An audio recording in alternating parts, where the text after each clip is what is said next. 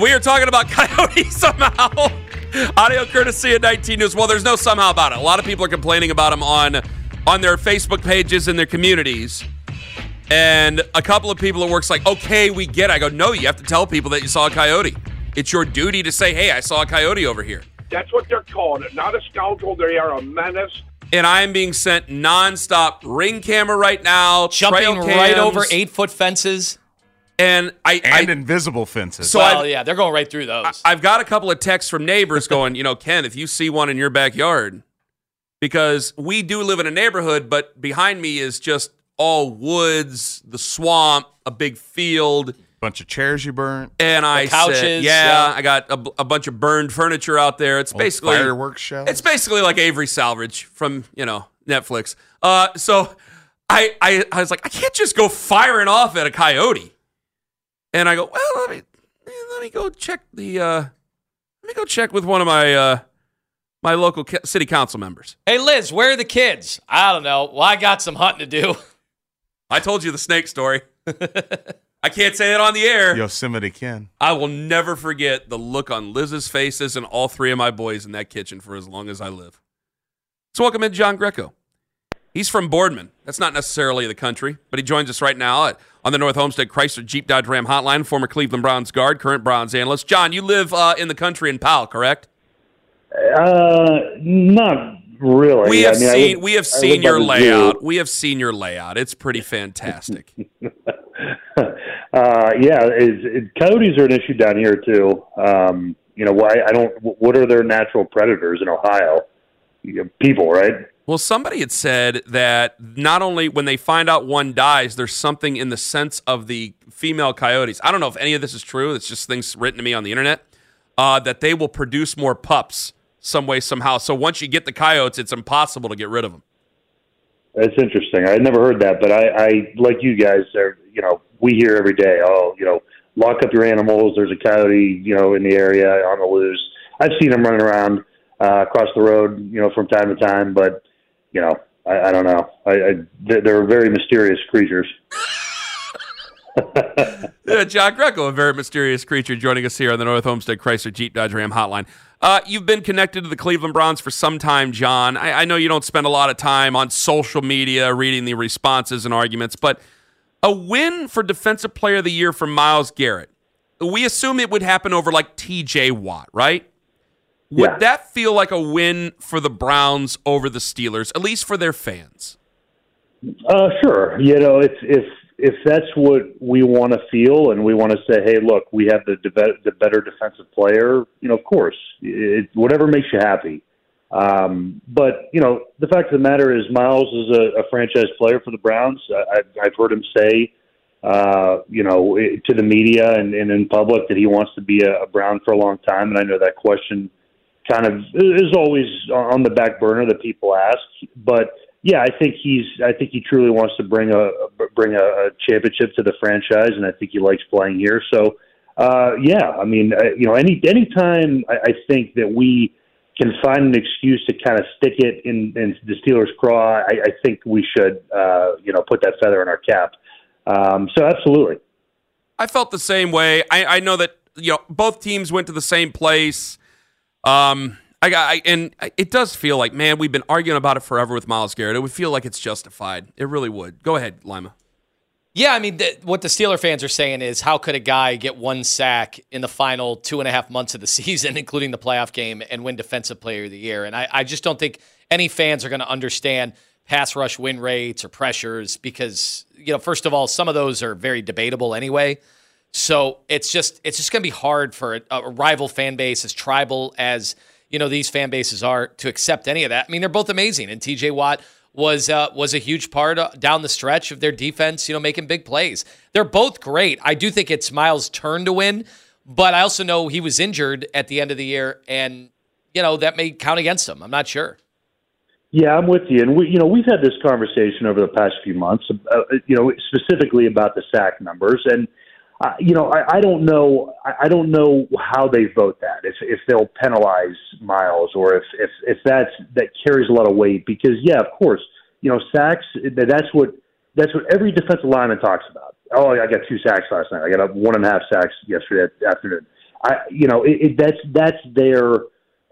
is their gold, their manna from heaven. And offensively, as offensive linemen, I played great for 60 snaps, but I let up 2 sacks.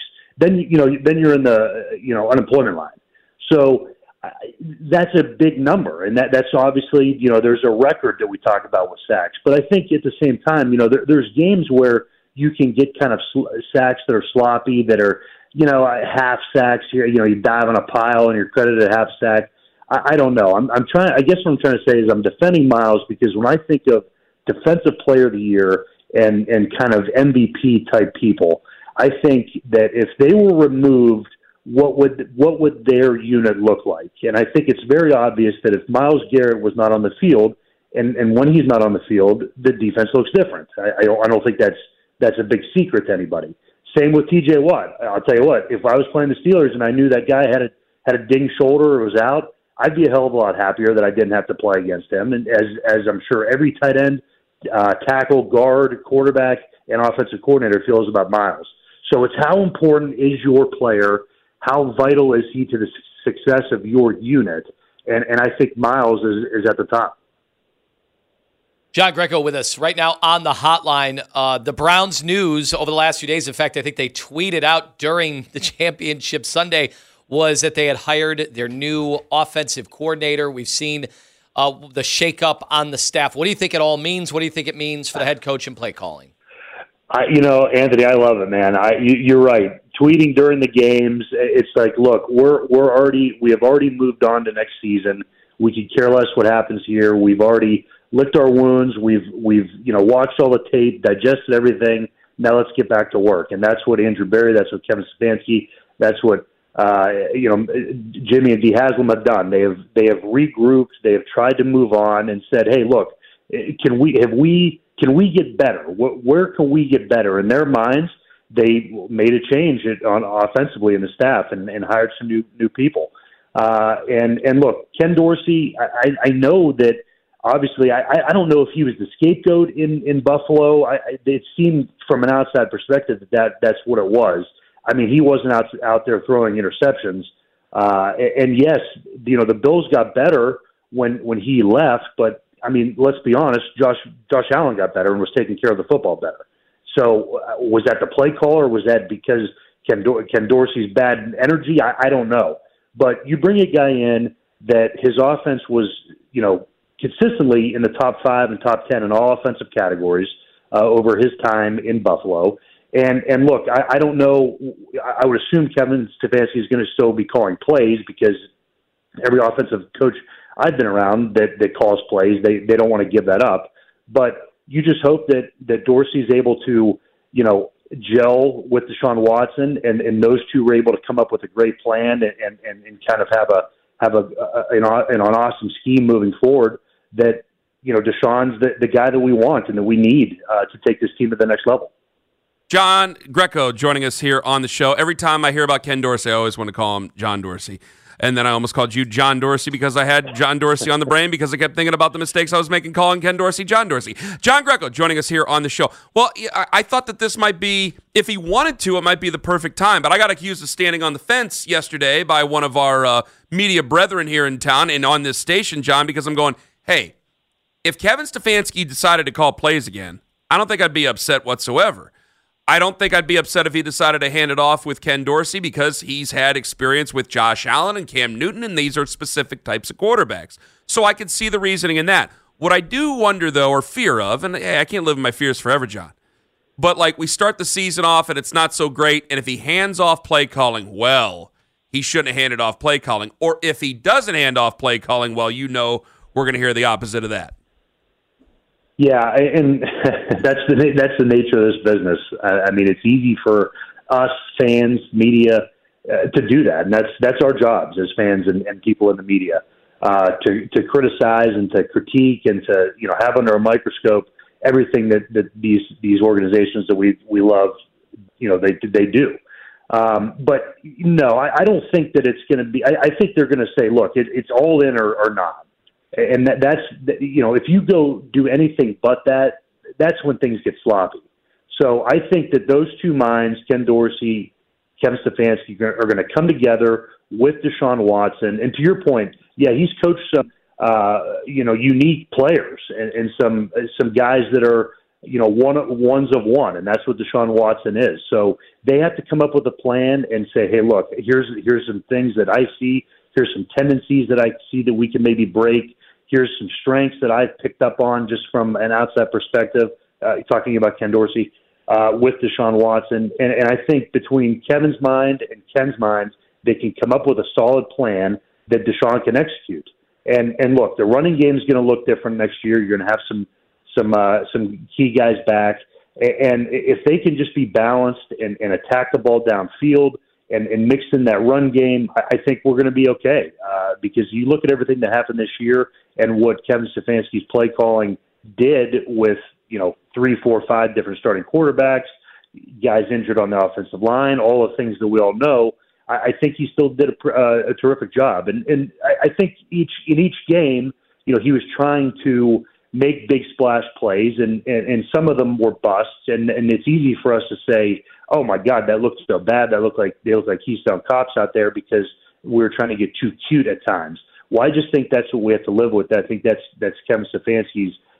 He likes to mix in those trick plays, and I've always said it throughout the week when we dissect these plays that go awry during the games. They don't just pick those out of the hat and decide to run them on Sundays. They're practicing and executing them during the week, but they just weren't in the game. So I'm trying to have patience. I'm looking forward to seeing what the two-headed monster at offensive coordinator and head coach look like paired with Deshaun Watson. John Greco with us. Do you mind if I take you down a thought experiment? I love it. Let's do it. All right, John. I saw and heard from many people over the last few days that Lamar Jackson cannot win the big game. Then I saw an article on a very popular media blog that said, will Kyle Shanahan finally prove he can win the big game? My question to you is, if the two-time MVP has not won any big games and Kyle Shanahan, who's one of the top 3 coaches in the NFL, has not won big games, what constitutes a big game? Well, I think for the 49ers, it's winning, getting over that hump and actually winning the Super Bowl, right? And Lamar Jackson looks terrific until one game, and I told you guys that on the show. I think a couple weeks ago. It doesn't matter. You see teams throughout history that have ripped off 10, 11 wins in a row, and then all of a sudden they show up. And you look at our win against Pittsburgh a couple years ago, snaps over the quarterback's head, untimely turnovers, mistakes, penalties. When you get out of your, not comfort zone, but when you see teams do things that are uncharacteristic of what got them to this moment, that's when guys lay eggs and you fall short. And you saw Baltimore do that with the penalties, with the taunting. You didn't see Baltimore doing that all year. Maybe they just weren't calling it. But I think in order for them to break that, get out of that conversation, Lamar Jackson is going to be a terrific player for a long time, and unfortunately for us, a long time in this division. But in their world, if we went to ripped off a bunch of playoff wins and seasons to where Deshaun Watson's the MVP and we just couldn't get over the AFC Championship and into the Super Bowl, we'd be thrilled, ecstatic for maybe 1 or 2 years. But then we'd start pointing the fingers and saying, why can't we win the big one? And the big one, Anthony and Ken, let's be honest, is the Super Bowl. Mm-hmm. And that's what Kyle's trying to figure out, and that's what Lamar's trying to figure out. You have MVP seasons, and you're falling short. Why? I don't know. Bill Callahan, how big is it to retain him?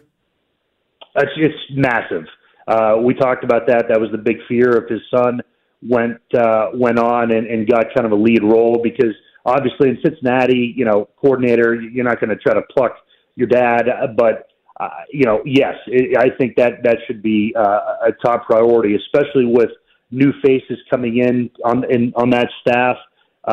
Bill is kind of the foundation and the rock and the run scheme, the protection game, talking with the running backs, talking with the tight ends, working with this terrific offensive line, because we can't have any situation to where a strength that has been the foundation of this offense for a number of years all of a sudden is the issue. So, yes, I think he needs that should be a top priority, and hope he is retained and comes back.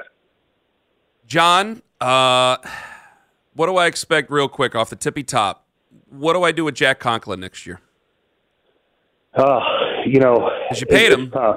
You paid him. So obviously, look, when Jack is healthy, there's a reason why he makes so much money. But he hasn't been healthy in 3 years. I know, Yeah. I know, and that's the thing. So the same with Nick Chubb. He's coming back. You have to roll the dice. You're paying guys. They are foundations of your offense. I mean, you already. I know that they were tweaking Jack's contract and everything, and trying to front load it and turning everything into signing bonus money. But for him, there's really he's going to be on the roster, obviously, and if he's healthy, great. And then, at some point, if you have multiple years where you have season-ending injuries, I think that's more of a personal conversation to where it's like, how much more can my body sustain? John, can't thank you enough for the time. It's wonderful to talk to you, and keep an eye out for the Coyotes, bud. Guys, thank you, and always watch out for the deer, the coyotes, muskrats, anything that's running around in these streets. I heard the mink are out and about this time of year. John, thank you. All right, guys. Have a good week. You too. John Greco on the North Homestead Chrysler Jeep Dodge Ram hotline. Okay, coming up at 9 o'clock, we'll have Ty Dunn. Now, he wrote a big piece about Ken Dorsey saying that he was a scapegoat for Sean McDermott in the Buffalo situation. Also, we have Billy Joel, Rod Stewart tickets to give away, 9:20. Make sure you're listening for the code word there. And all you have to do is say this, and you'll be right 98% of the time. Ken Carman, Anthony Lima, live on The Fan.